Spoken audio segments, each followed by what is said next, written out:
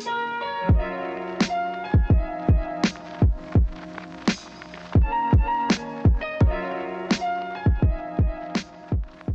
and welcome to The Outside Story, a podcast on TV, film, and media from an outside perspective. I'm your co-host, Larry, and with me today is my brother, Jonathan, and this month we're doing a Halloween special, and today's episode is on the topic what we call Smile. So, essentially anything involved with cameras, taking pictures of ghosts. When we think of this topic, two particular types of stories come to mind, which are Shudder, which is a Thai film released in 2004, and Fatal Frame, which was a Japanese video game released in 2001. Yeah. Shudder. So, Shudder. I've seen Shudder as a kid, or like younger, you know what I mean? Like, same with you, Jonathan, right? When we were younger, we watched Shudder. Actually, it might have been later. I actually watched the like American remake before I watched the original Thai. I think I've only seen the Thai one. I don't think I've seen the American one. Okay. See, I don't remember the American one very well. Yeah, I don't either, because it wasn't that memorable, I guess. But yeah. I heard the Thai one was a lot scarier, and so that's why I was always afraid to watch it. Yeah, and I made Jonathan watch it. He was like, of all the films that we have upcoming, like, what should I watch? I was like, Shudder. You gotta watch Shudder. Well, I mean, I've seen it before, like the Thai one, but just rewatching it, you know, it's just it just put chills into my bones. Yeah.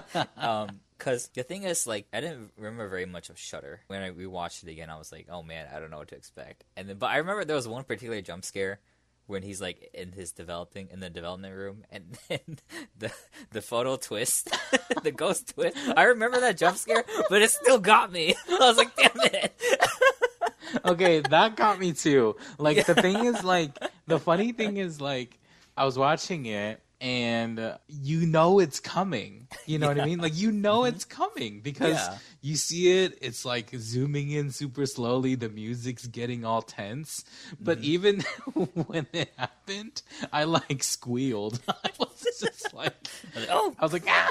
You know, it still got me, which is really funny. Yeah. Okay, so let's kind of give a premise, summary of the story, Shudder. Yeah. So, Shudder is about this guy named Tun and his girlfriend named Jane. They're at like a wedding reception, like an after party kind of thing, and so they're just drinking, hanging out, and so he can't drive, and so Jane drives. On their way home, they almost hit someone, and so they kind of turn off to the side and ram into a telephone pole. And then the thing is, they felt like they hit her. And they see her lying there on the floor. And then Tun says, no, just book it. Go for it. Just get out of here. And Jane was like, what? Are you kidding me? Like, we got to check she's okay. He's like, no, just go. Just go. And so so you're thinking to yourself, like, man, that's crazy. Like, how could you do that? So the next day, Jane graduated from university, and Tun starts taking pictures of her. But then he starts seeing, like, these streaks of light across all his photos.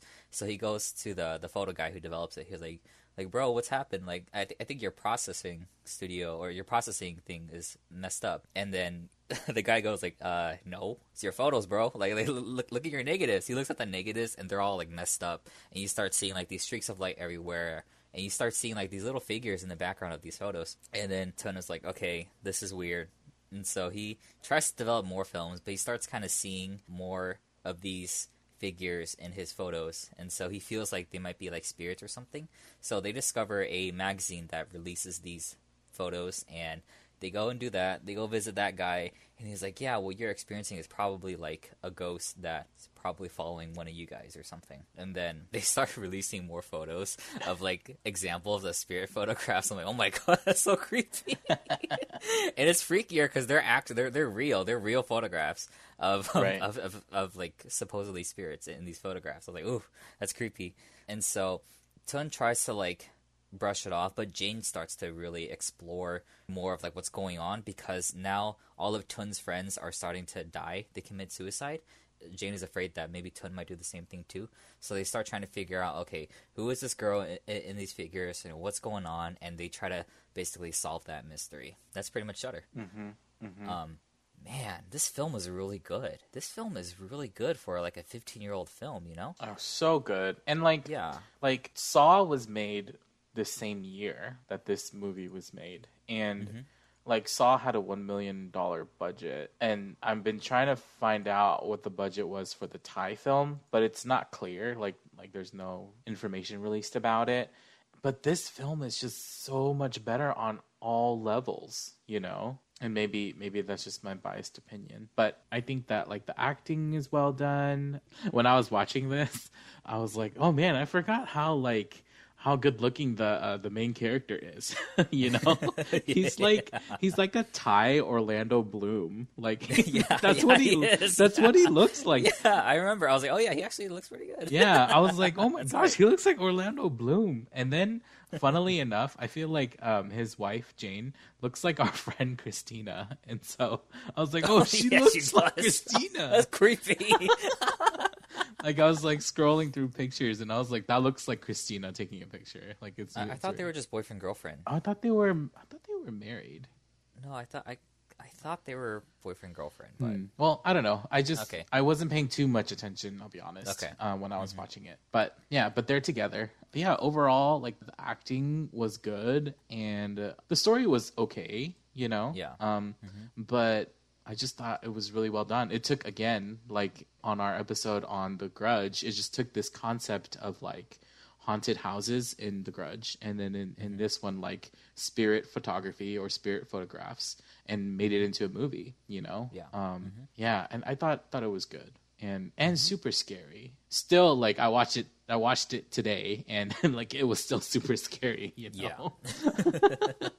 So yeah, definitely a good film. And yeah, do you have any more you want to say about any scenes that maybe continue to stick out, or like anything special about the characters or the story itself? I liked the twist because I kind of forgot how it ended. I just love the twist. I was like, oh my god, I forgot this happened. And then when it actually happens and you see like the photo, I was like, oh my goodness. Tragic. I was like, oh man, it's so sad, but it's so good. Yeah, it's super sad and also very triggering for some people.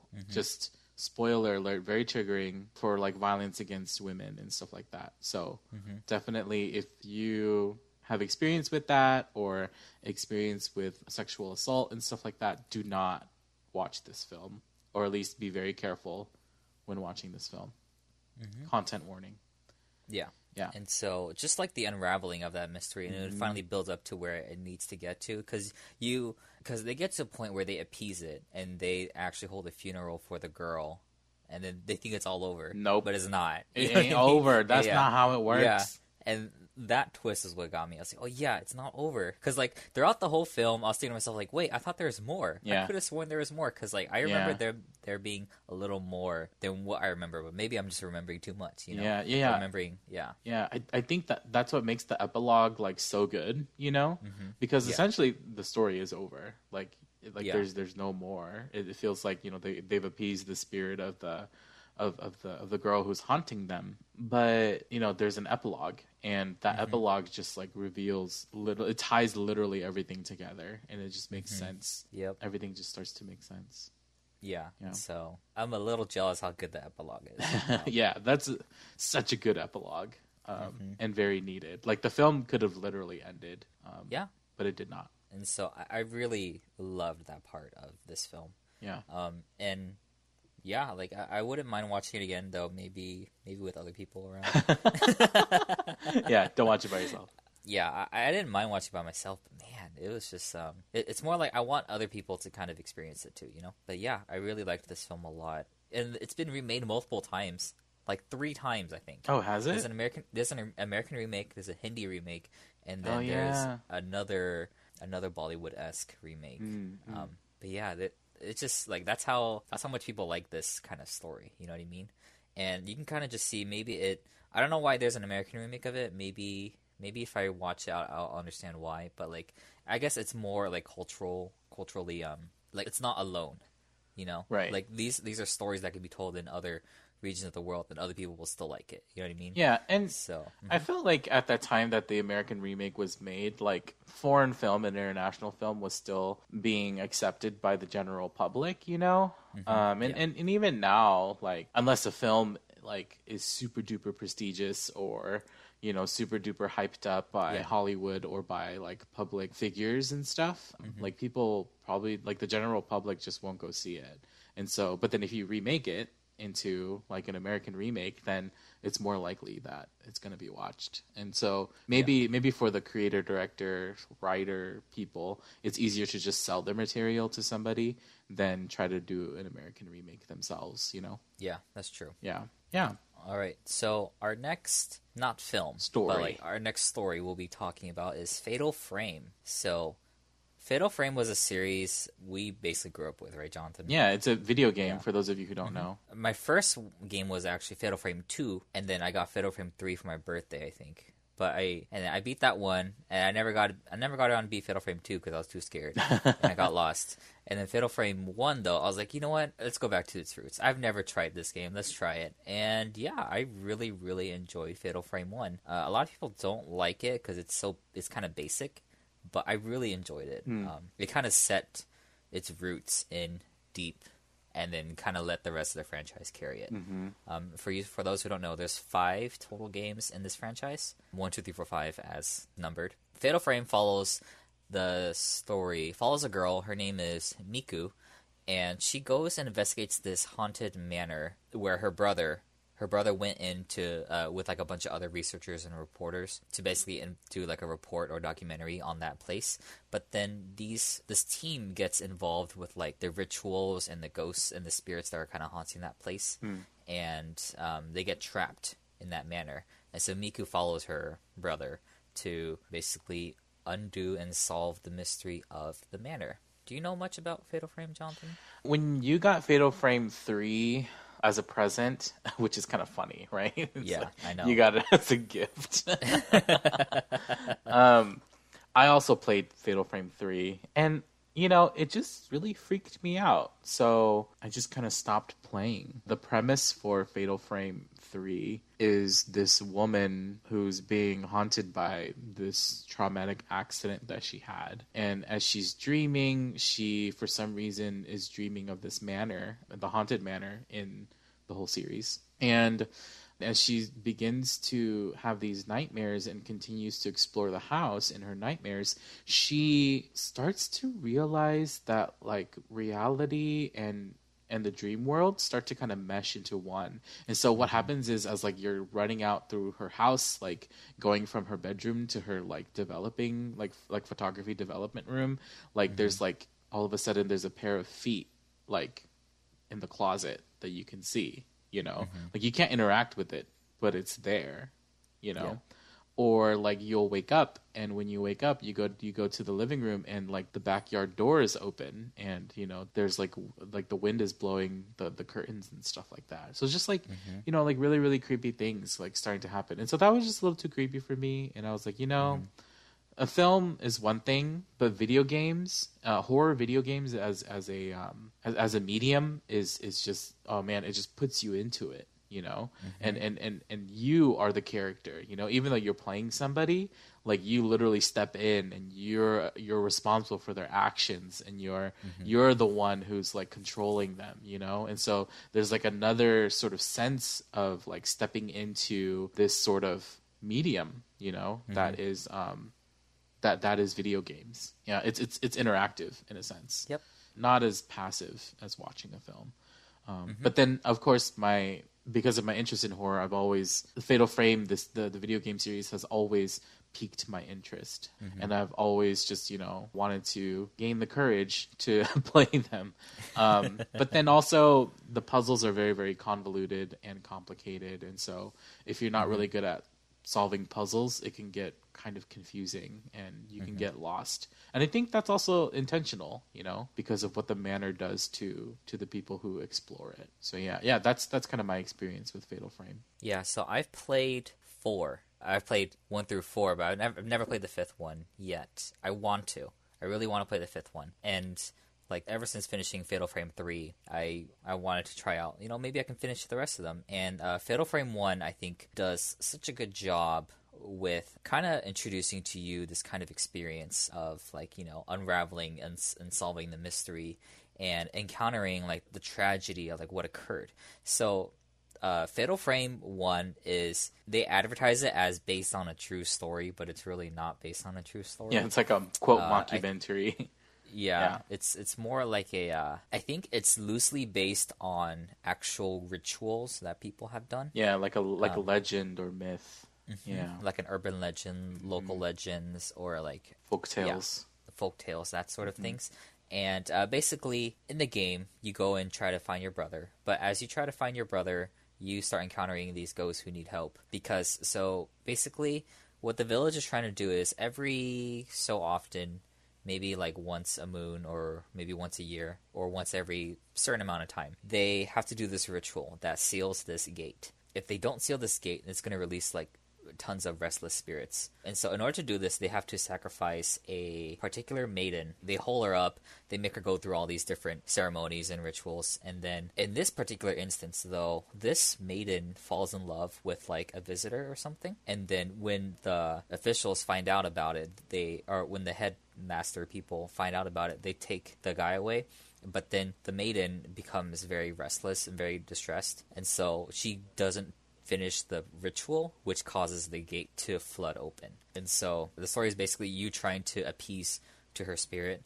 And the thing is, the reason why her brother was still stuck there is because her brother looks like the maiden's first love, so to speak.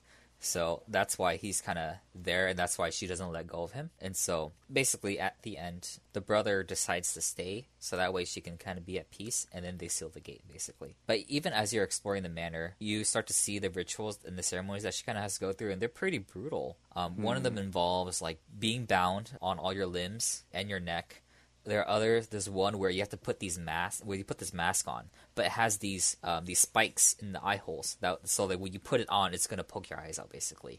So all these sorts of crazy rituals that they believed they had to do in order to, prevent gates from opening, basically. Yeah. And so this sort of trend of rituals carries on throughout the rest of the series, which made me really, really interested into playing the game more. Like, oh, I gotta do more. I gotta find out more.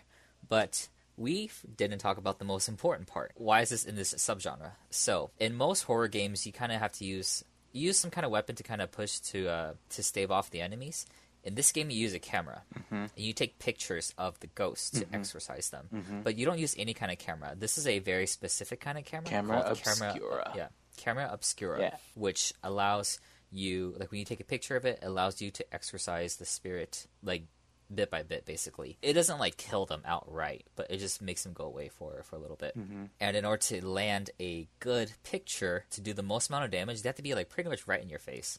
And you can take like the most scariest, freakiest looking moments with those. And then the thing is, you have to do a headshot, right? Like you have to take a picture of like their face. And there's a ghost in the game that has her neck broken. So when she approaches you, her neck is like behind her body, or her face is behind her body. So when she approaches you, you can't take a picture of her until she gets up to you and flips around. And that concept just like flew me off. I'm like, okay, like I don't know if I can do this game. Yeah. And then there's I don't usually cower in fear against a lot of things. But there's one particular ghost enemy that makes me cringe every single time I see it. And all it is just like this floating head ghost lady. That's it. It's just a floating head of a ghost lady, But that still freaks me out to this day. Like I have a hard time taking a picture of that. I was like, I don't know why, but I just couldn't do it. Of all the ghosts I've encountered in the Fatal Frame series, like that's the only ones that still gets me. Yeah. I'm like, okay, I can't. You're just yeah, it's like unattached from its body. Yeah, like if I wasn't playing a game, I would cower in fear. Yeah. You know what I mean? Oh yeah.